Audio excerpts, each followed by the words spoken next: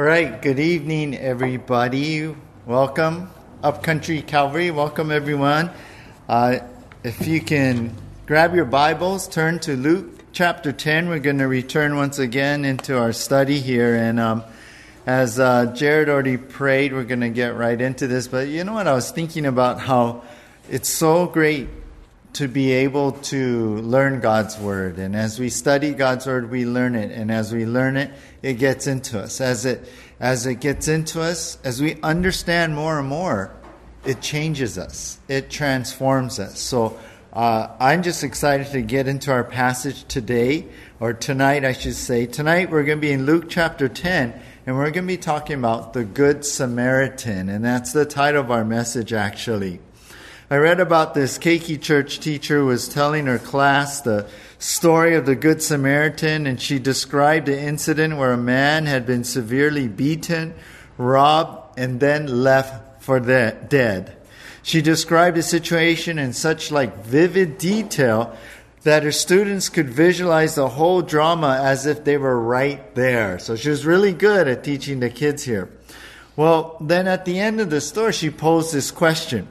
She asked the class, if you saw a person lying on the roadside, all wounded and bleeding, what would you do? Well, one little girl broke the silence and said, I think I'd throw up.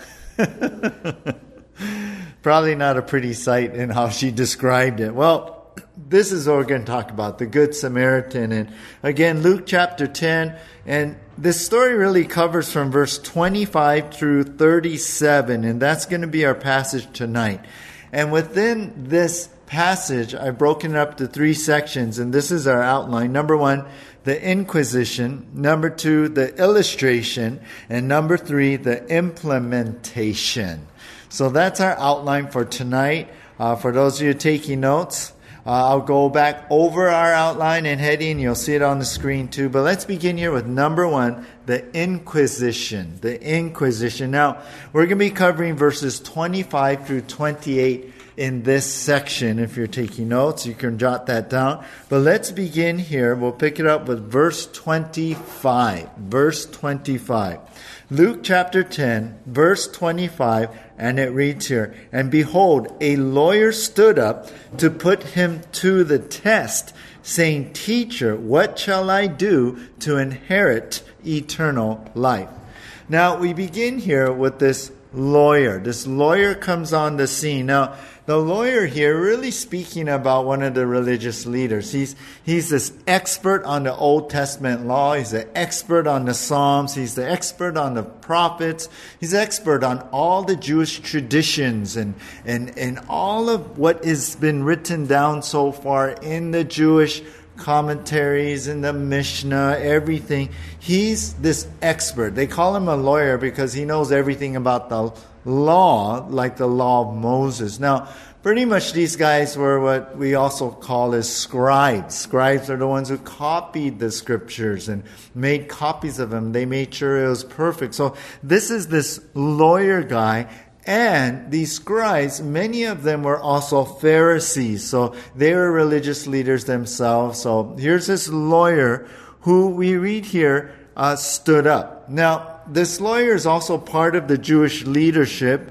He's well respected. He held position, authority. And now he stands up here. So most likely Jesus is probably teaching. He finished teaching, and it was custom that sometimes people would stand up and ask a question. So perhaps Jesus was finished teaching, and as was custom, he stood up in the middle of the whole crowd to ask this question. But notice, he asked him, it says here, Luke makes a comment here in verse 25. The lawyer stood up to put him to the test. That is Jesus. To put Jesus to the test. Now, the word test here is the Greek word ekeperiroso, and it's the same tense, or it's using this word in the same way when Jesus was tempted by the devil or tested by the devil. And so this word, ekperiaso, it means refusing to believe until satisfied with what they hear or see. So he's like testing him, seeing if, let's see if I really believe you, or really receive you, or really give you credit here. So this is the way, this is the idea, taking the original language, this is the way the lawyer approaches Jesus and asks this question. Now, this question is a great question, right? I mean, in verse 25, teacher, that's like saying rabbi, what shall I do to inherit eternal life? I mean, what a great question. How can I assure myself that I will have a place in heaven eternally? I mean, that's a great question for anyone to ask even today. But the thing is, when Luke puts that the lawyer stood up to put Jesus to the test, is this guy really sincere? We're not sure, but we kind of get that feeling here. And I would tend to lean or believe that because that's what this word test means. So it's like the lawyer's approaching. He's asking a great question. Hey, how can I assure my place in heaven? I have eternal life, you know. It's like, though, in the back of his mind, it's like, let's see if Jesus is correct in what I am an expert in. Remember, he's this lawyer. So it's kind of like, I'm going to test you, Jesus. Let's see if you're right about this, you know. Let's see if you're really correct in what I'm an expert in. So really, the lawyer tests Jesus to find something he can use against him. That's what's really going on. And that's why he's approaching this way. This is why this is the Inquisition. The Pharisees were already unhappy with Jesus, right? Remember, Jesus is heading to Jerusalem. He's heading to the cross now. And the crowds are following him. They didn't like that. Jesus was popular. They didn't like that. His doctrine didn't really go along like with how the Pharisees wanted to couch it. And so they didn't like that because it didn't support their lifestyle. And so they weren't into Jesus that much. And actually their position as religious leaders were threatened by Jesus. And so they're already thinking about getting rid of Jesus anyway. And they don't like him. So here's this lawyer, one of the group of these religious leaders and all. And he's here now.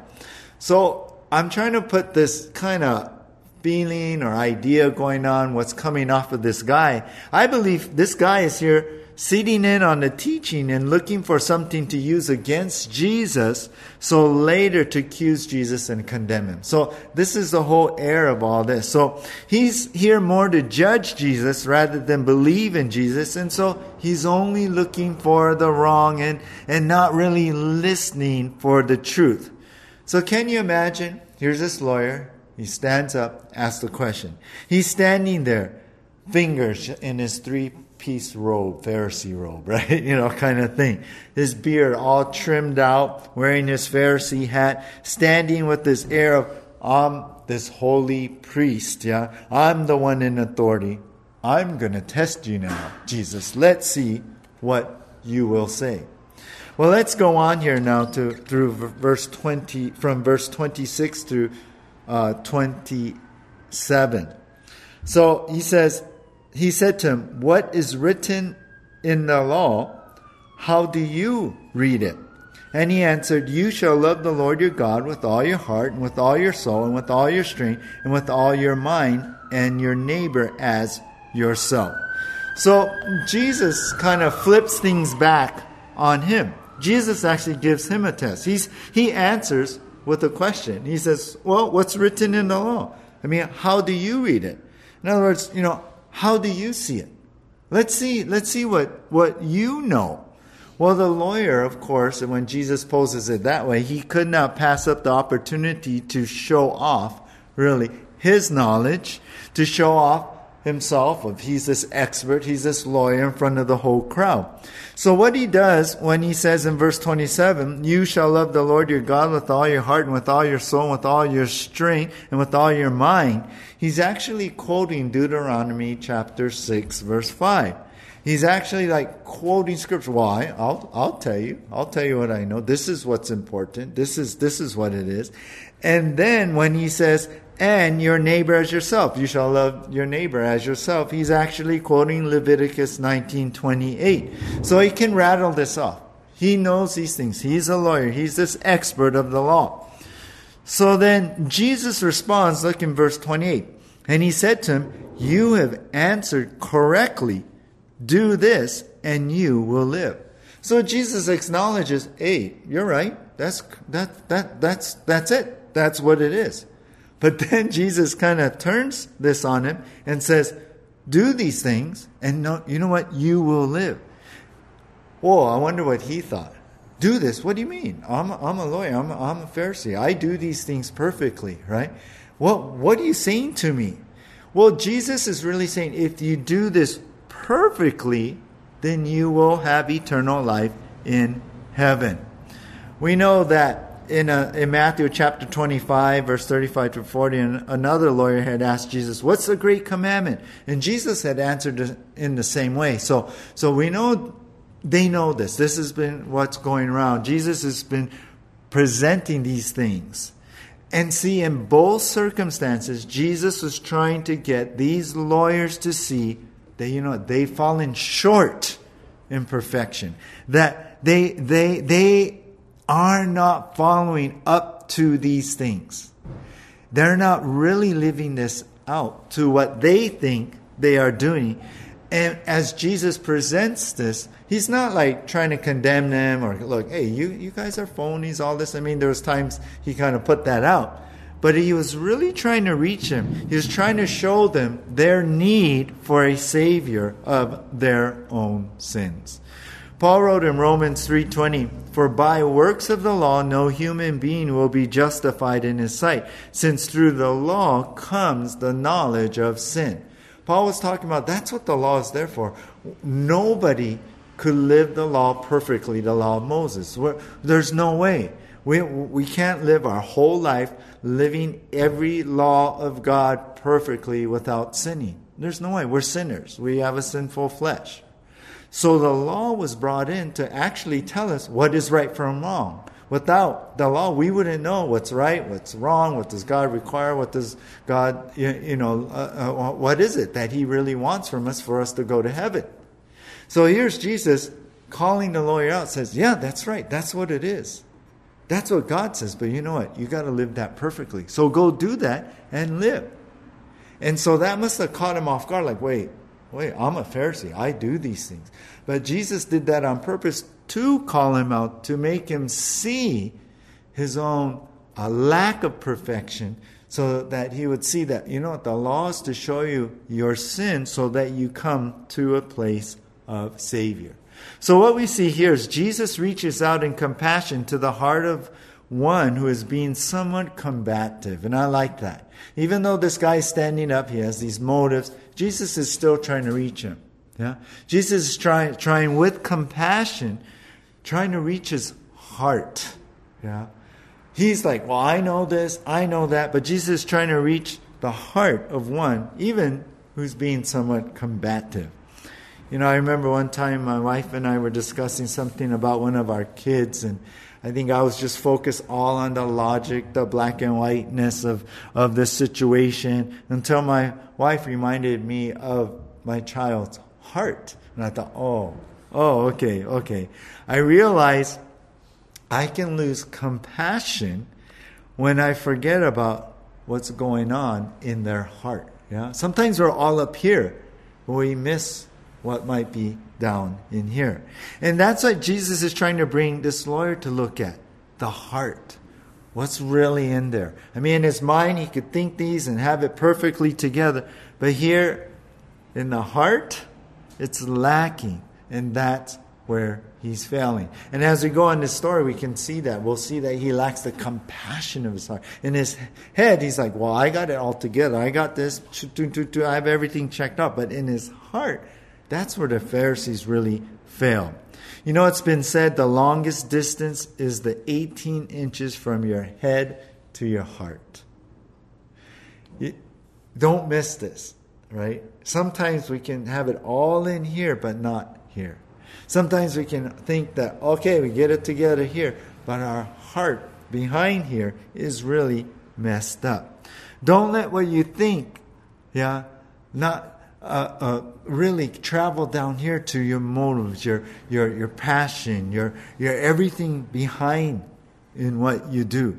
Don't just let in your mind like, well, I got this together, I can do this. But then in your heart, it's not the same as what's going on in what you think is in your head. So, in other words, think about it this way. Don't let just knowing about Jesus, right, stop in your head. It got to get into your heart too, right? You can say, yeah, Jesus, I know. But has Jesus your heart? That's that 18 inches. And you know what? Some people miss heaven by those 18 inches. So Jesus wants to do just that. Get to the lawyer's heart here. So with that background, just think about this as we get into our passage. This is what Jesus is trying to do, to tell this lawyer about this story about the Good Samaritan. So this is the Inquisition. The lawyer comes up with this Inquisition, this question, testing Jesus. Well, let's go on to number 2, the illustration. The illustration. Now, we're going to cover verse 29 through 35 here. Verse 29 through 35. So, verse 29 starts out, but he, desiring to justify himself, said to Jesus, and who is my neighbor? So now the lawyer turns it back on Jesus. So he turns the question back on Jesus and said, well, who's my neighbor? In other words, tell me your definition of who are neighbors. Tell me who that is. In other words, tell me your definition and I'll tell you, how perfectly I follow this commandment. That's why Luke says the lawyer right here, right in verse 29, he says, and he desiring to justify his actions or justify himself. He's trying to justify, I'm a lawyer, I do things perfectly. Why don't you tell me who is the neighbor? What's this talking about? Interpret this, and I'll show you that I follow those things to a T. So the lawyer really is getting ready to show how holy he is, thinking that Jesus sees things as he sees it. Yeah, as he defines what a neighbor is and how he loves that neighbor, he just thinks, well, Jesus is going to see it in the same way. And understand how this lawyer, scribes, Pharisees, how they define what a neighbor is. How they define loving your neighbor. See, they put borders upon that love. They define who their neighbor is by anyone who is like as righteous as they are. That's really the idea. I mean, that means like Gentiles, they're not my neighbor. I don't have to love them because they're the ones cast into the fire. They're not saved. Yeah. Or who's my neighbor? Well, not the lepers. They're unclean, right? So I don't have to love them. The sick and diseased, the poor, they're not neighbors. I don't have to do anything. Tax collectors, no way. Yeah, they're sinners. They're betraying their own people, working for the Romans. So they're not my neighbor. So they drew borders around what that meant. Love your neighbor? Well, neighbors are ones like me. That's what their definition was. See, in his eyes, he followed that commandment perfectly because that's the way he thought was the definition of a neighbor. And so he's asking Jesus, well, who is my neighbor? He's expecting Jesus to say, he goes, well, I do that. And he's thinking about, yeah, I'll show up. But then look now, verse 30 and through 32. Look what Jesus says. Jesus replied, a man was going down from Jerusalem to Jericho, and he fell among robbers who stripped him and beat him and departed, leaving him half dead. Now, by chance, a priest was going down that road, and when he saw him, he passed by on the other side. So likewise, a Levite, when he came to the place and saw him, passed by on the other side. Now stop there. Isn't this interesting? Jesus didn't just say, well, this is my definition of what a neighbor is and who we love. He went into this illustration. So this is the illustration. This is this story. This is this picture of really what Jesus thinks, of what God thinks, what their definition of a neighbor is. So We see here in verse 30 now. Verse 30, there was a man. Now this man was going down from Jerusalem to Jericho. So he's coming from Jerusalem. He's traveling to Jericho. So most likely this is a Jewish man. Most likely coming from Jerusalem. Most likely he is, maybe he went to worship, the Lord at the temple. And so he's going home. And he's heading home. And so most likely this man is a Jewish man. And then on the road, right, he fell among robbers. In other words, he got mugged. These robbers jumped out. They stripped him of his clothes. They beat him up. And when he departed, they left him half dead, laying there on the road. Now, on the road to and from Jerusalem, it's dangerous. There's a lot of thieves, and they're looking for people. They can grab money, they can beat people up and all. It's dangerous to travel alone. That's why, remember in Luke chapter 2, when Mary and Joseph lost Jesus because they thought Jesus was with some other family members. That's why whenever people travel and they're going to the festivals or the celebrations in Jerusalem or the feast they have to honor God with and worship, they go in a group as a family because it was dangerous. Well, this guy, for whatever reason, he traveled alone, and because of that, these robbers took advantage and they robbed him, stripped him, beat him, left him for dead. So, here's this guy lying on the road, right? Lying on the road. And verse 31, now by chance, a priest was going down the road. When he saw him, he passed by on the other side. So here's this priest. Maybe he was heading from the temple also, from Jerusalem and going home. He had done his duty there and he's leaving, going home. I don't know, maybe he was heading toward there anyway. But do you notice he saw him. It wasn't that, I didn't even notice he was laying in the road. No, he saw him, right, on the road, left half dead, and he passed by. He went on the other side of the road. He went around him. He then come up to him. He didn't check on him. He just avoided him altogether. Now, what is that? Most likely this priest thought this guy was dead. He was half dead. He was down on the road. So for a priest to touch a dead person would make him ritually unclean. And so maybe he didn't want to touch him. Maybe he didn't want, I just came from the temple, and then if this happens, I'm going to go back, or I'm going to be unclean for a week. Forget this. So he avoided the guy, right? It was inconvenient to really help him. So he left him, went around the other side, and went on his way.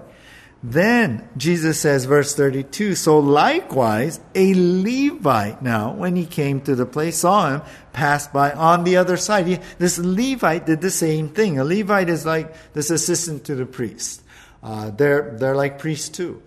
They're helping out in the temple of the main priest. They do the music and attend to a lot of duties there in the temple, all sacrifices, things like that. So he's like a priest too. He's assistant to the priest. He saw the guy lying on the road, did the same thing, going by on the other side. Maybe it was the same reason because of the priest. Maybe he didn't want to be ritually unclean, touch a dead body. Maybe he was in a hurry. Maybe he was behind schedule. Maybe he's like, sometimes we think, someone else will help him. Right? But either way, both of these guys, they did not stop and left that guy on the road.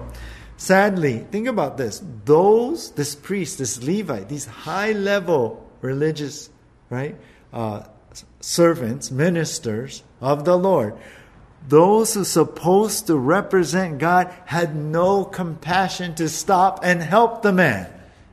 How sad. How sad is that? A number of years ago, a woman collapsed to the floor of an emergency waiting room at a psychiatric hospital in New York City. No one noticed that she had fallen to the floor for almost 1 hour. People were streaming in and out. Even a security guard had walked by. But by the time the staff attended to this woman, she had died. Isn't that crazy? I read another story, a few years back in Washington, D.C., a homeless man was attacked, left on the sidewalk for 19 minutes before anyone called the police. A security camera caught, this guy on the ground, and when they watched it, they saw numerous people come by, stop, look at him, and then went on their way. So sad. Eventually, attempts to help the man were too little, the article said, and too late, and he later died.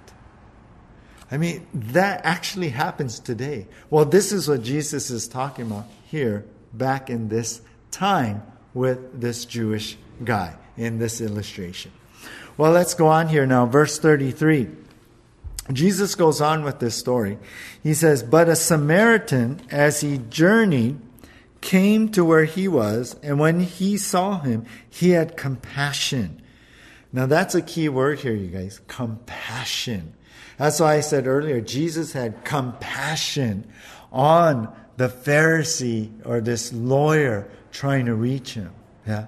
So here's the Samaritan. He had compassion on this guy. He felt for the guy. He knew he was in need. He wanted to help this fellow human being. So verse 34, he went to him and bound up his wounds, pouring on oil and wine. Then he set him on his own animal and brought him to an inn and took care of him. And the next day he took out 2 denarii and gave them to the innkeeper, saying, "Take care of him, and whatever more you spend, I will repay you when I come back." Now stop there. So Jesus continues on the illustration here, on this story, and he says, so this priest came, this Levite came, and then this Samaritan came along. All right, let's stop here for a second. Remember who the Samaritan is, right? The Samaritan, we talked about this, I think, a few weeks or so ago. Remember, Samaritans were hated by the Jews, right? And so remember the Samaritans, that they hated the Jews too, and the Jews hated the Samaritans, and they hated each other. Remember, the Samaritans were like Hapa Jews. Goes back maybe hundreds and hundreds of years, 400 years, when the northern kingdom was taken over by the nation of Assyria, and then they intermarried, and that was the Samaritans. They're like this Hapa race. And so the pure-blooded Jews didn't like the Samaritans. Samaritans didn't like the Jews because the Jews didn't like them, and there was always a feud. The Samaritans said, no, well, our place is where God wants us to worship. The Jews said, no, it's over at the temple. No, and this is what we do for worship. Jews say, no, this is what we do for worship. So they were always fighting. They didn't like each other at all. So think about this. A Samaritan sees this man half dead, and I believe, a Jewish man. That's why that word compassion is so huge. His compassion broke down any borders, that might have been between the two races, so to speak, But the need of this Jewish man, outweighed whatever went on between the two races. And he had compassion. And he took action. He took action here. I mean, look what he did. I mean, this is amazing. He went to him. That was great. Yeah. He didn't go on the other side of the road. He went straight to him, bound up his wounds, like bandaged him up. He took care of his wounds, basically. Pouring oil. Oil is like soothing. It takes away the pain. Wine, probably like the alcoholic content in it to kill any infection, any bacteria. So he bandages him up, takes care of all the wounds and everything. Then he put him on his own animal. In other words, his own donkey. Maybe he was riding, because this guy couldn't walk. So he puts him on the donkey, carries him, brought him to an inn in this nearby town, and took care of him there. And then the next day, he took 2 denarii out. Now, remember, 1 denarii, we learned the other Sunday, is a day's wage. So he took 2 days' wages, right? Paid the innkeeper basically for room and board, right? Take care of him. Whatever more you spend, I'll repay if it costs more, Yeah? And so this guy, he pays for his stay, his recovery, basically. One commentator said that this probably covered for the expenses, room and board and everything, and care for about 2 weeks, a few weeks. So, I mean, this guy was probably pretty bad off, and he needed a lot of recovery time. Yeah. So this is amazing. His own money, and even said, I'll pay more if need be. So do you see how this Samaritan went beyond the borders of what was known between Jews and Samaritans, crossed that border, and helped his hurting, I would say, enemy in need.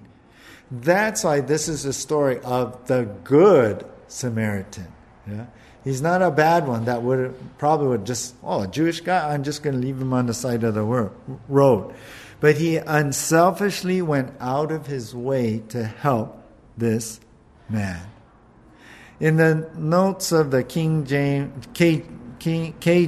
Study Bible, in the note portion in that Bible, it said this: the thief said, "What yours is mine, I'll take it."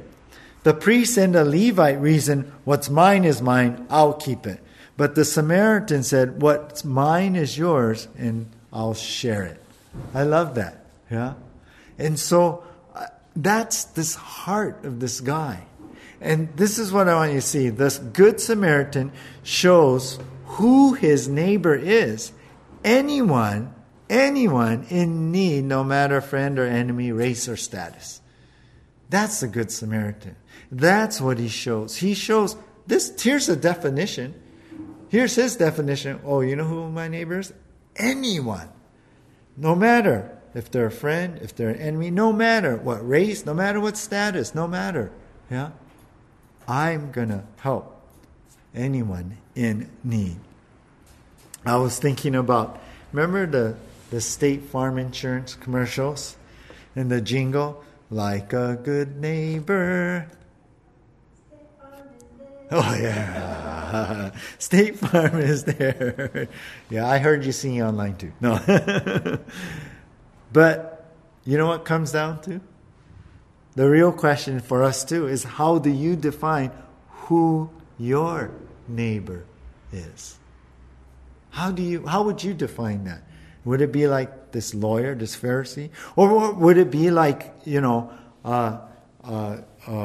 Samaritan? If I were to say this, my neighbor is someone who blank, what would you put in there? A lot of times we define our neighbor like this. My neighbor is someone who helped me in the past, so I'm going to be neighborly to them. But if they didn't, I don't need to. Yeah. My neighbor is someone who, as long as I don't have to drive, I'll help you. Right? I won't go that far. My neighbor is someone who I can only help, let's say, between the hours of 10 a.m. and 3 p.m. My neighbor is someone who is, this is what people say, is part of my race. Yeah? My neighbor is, only the local brothers. Yeah? Some people are like that. My neighbor is someone who's at my social level. Or my neighbor is, if you're as holy as me, then okay, yeah, I'll help you. My neighbor is someone who, hasn't gotten me mad. And I haven't written them off yet. That's really what we can become like. And we forget about what went on here with the Good Samaritan. So listen, the Good Samaritan shows us who is our neighbor, right? Anyone, underline, anyone in need. No matter, we should have compassion, shouldn't we? I mean, on any human being, right, in need. We should have that compassion no matter who it is. And this is what Jesus illustrates. This is what Jesus shows. This is Jesus giving this story, this illustration. So that's his definition. This is how God defines my neighbor. And we find it right here in the Good Samaritan. Well, let's go on. We've seen the inquisition, the illustration, and now the implementation. we really come to the application here for this guy. Third heading, the implementation, and this is the last two verses tonight. Verse 36, it says, which of these, Jesus asked the lawyer now, which of these three do you think proved to be a neighbor to the man who fell among the robbers? He said, that's the lawyer, the one who showed him mercy. And Jesus said to him, you go and do likewise. So Jesus asked the lawyer, well, which do you think prove to be, a real neighbor? That's what he's really asking. And the man answered, well, the one who showed him mercy. Now, that's the right answer, right? Who showed him mercy? The priest didn't, the Levite didn't, but it was the Samaritan. But do you notice something here? He did not use that word. Jesus used the word several times, the Samaritan, right? But this lawyer said, oh, no, the guy, the one who showed him mercy. He did not bring himself to use the words, the Samaritan. So, I believe he was hesitant. I believe he was still kind of reluctant, like, I don't know. He was still not totally understanding. But what else could he say in this story, right? I mean, this is pretty obvious. No one would say otherwise. Remember, he's standing there in the middle of this crowd. They're having this dialogue after Jesus is teaching. Jesus gives this illustration. He poses this question to the lawyer. Everyone else is listening in. Everyone else knows what the answer is in their head. It's obvious. The Samaritan guy, right? Who had compassion. Even though Jews, Samaritans, they don't work together well. Who really showed this neighborly love? It was the Samaritan. So everybody knew the answer. And so it seemed like the lawyer was forced to say who it was. But he didn't bring himself to say the Samaritan. He said the one who showed him mercy. And that's what everyone's thinking. And you know what? Everyone knows how Pharisees think. Yeah. I think they were probably like looking at him like, oh, what is he going to say? Because they were treated so badly by the religious leaders. They knew that. They knew if they were poor, the Pharisees looked down on them. God has no favor on you. Yeah. If they're struggling with sickness, disease, stay away from me. Yeah, you're a sinner. You're unclean, right? So they were probably surprised, like, whoa, what are you going to say? Oh, whoa. They're probably going, whoa, you see that? The lawyer was part of that group, the Pharisees. And think about this. The lawyer was part of the group, like the priest who walked by, the Levite who went to the other side of the road. They were his buddies. That's the group he ran around with. And you know what? Most likely that's exactly what the lawyer would have done if he came up on a Jewish man half dead on the road. So I'm sure the crowd's like, whoa, what's he going to say? But when the truth is staring you in the face, when what it is to do right is put before you, with everyone looking, the lawyer could only say one thing. Maybe his pride was on the line. Maybe he had to show this. Oh, the man who showed mercy. The man. Not the Samaritan, he couldn't say. But hey, Jesus brought... Can you see how incredible Jesus kind of orchestrated these things? It brought this lawyer face to face with the truth of what is right and where he was. Because he's like the priest. So Jesus challenges him, right? Jesus said to him, that's right. Yeah. Now you go and do likewise. You go and do the same. It's like what he said earlier. Go and do this then.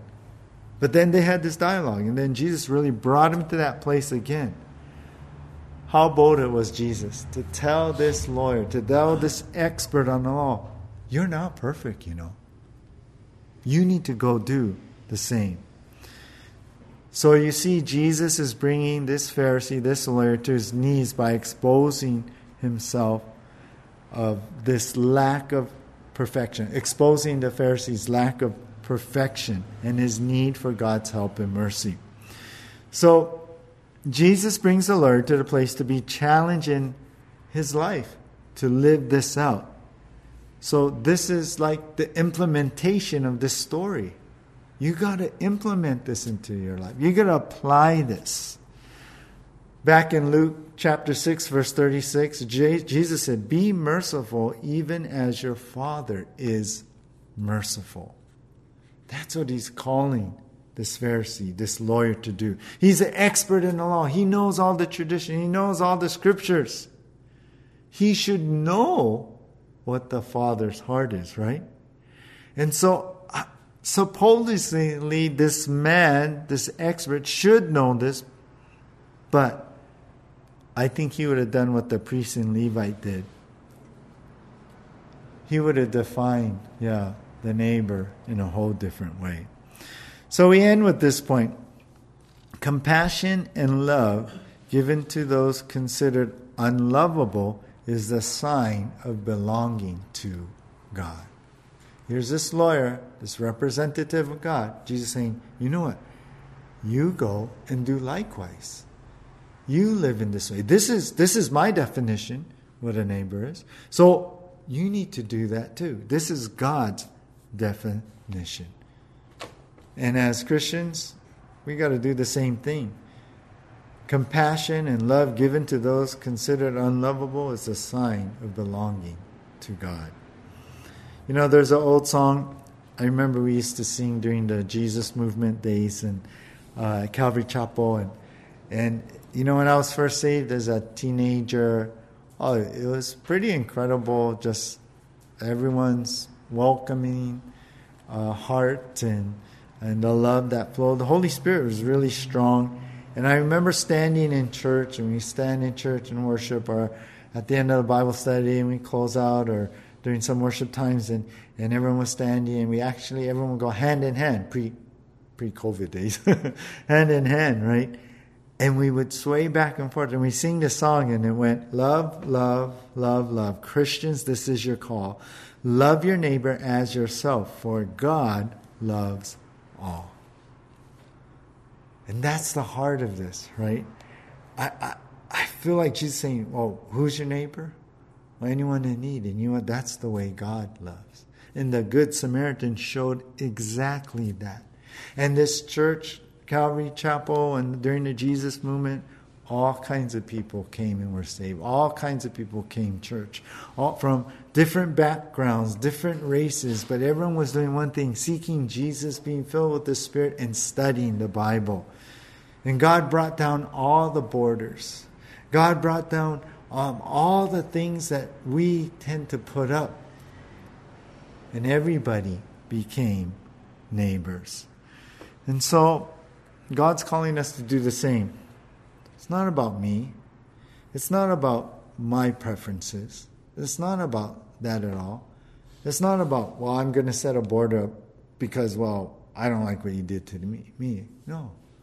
It's just having compassion and loving, because you know what? God is in us and God is in our heart.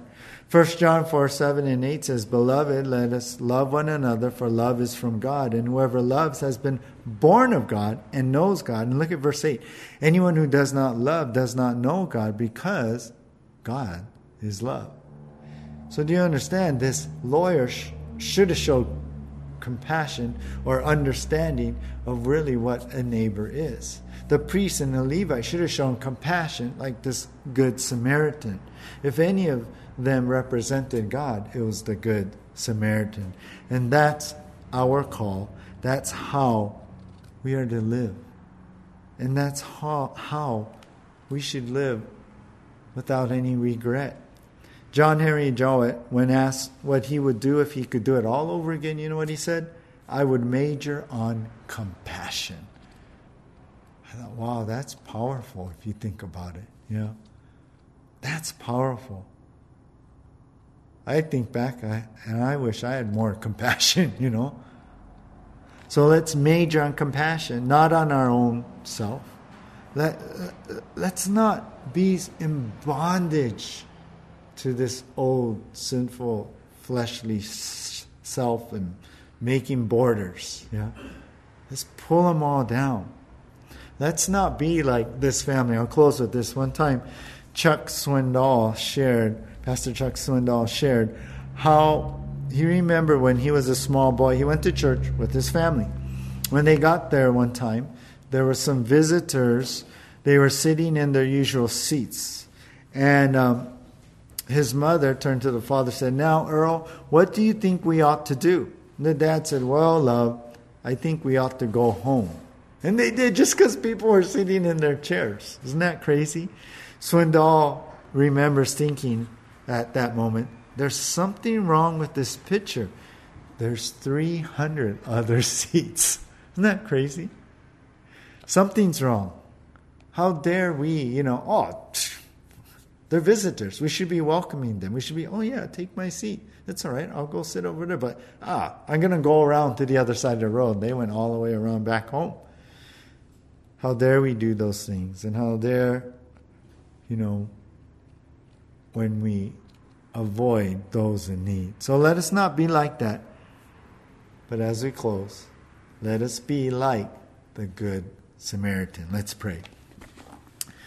Jesus, we come before you and we confess our sins, Lord, when those times we have gone around to the other side, when we put borders on our love and who we help, when we define what a neighbor is, who we are willing to help, God, when that is so different from how you define things. And so, Jesus, forgive us and cleanse us. And I pray right now by your Spirit that you would empower us, Lord. Fill us, God, with your love, and that we would take down the fences and we would take down our prejudices. We take down the things that we have built up. Lord, I pray you would pull them down and you would free us, God, by the power of your love and by the power of your blood. God, help us to have compassion on those in need, no matter who it is, Lord.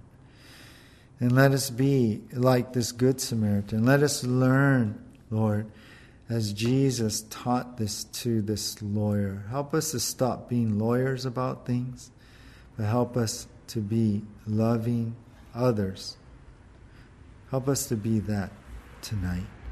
Lord, I pray for anyone here who's been struggling in this, God, where God, they've been hurt, Lord, or they're angry, or they're frustrated with someone, or for a long time it's come in between, Lord, them and someone else in a relationship. God, I pray that this would be a time of healing of that.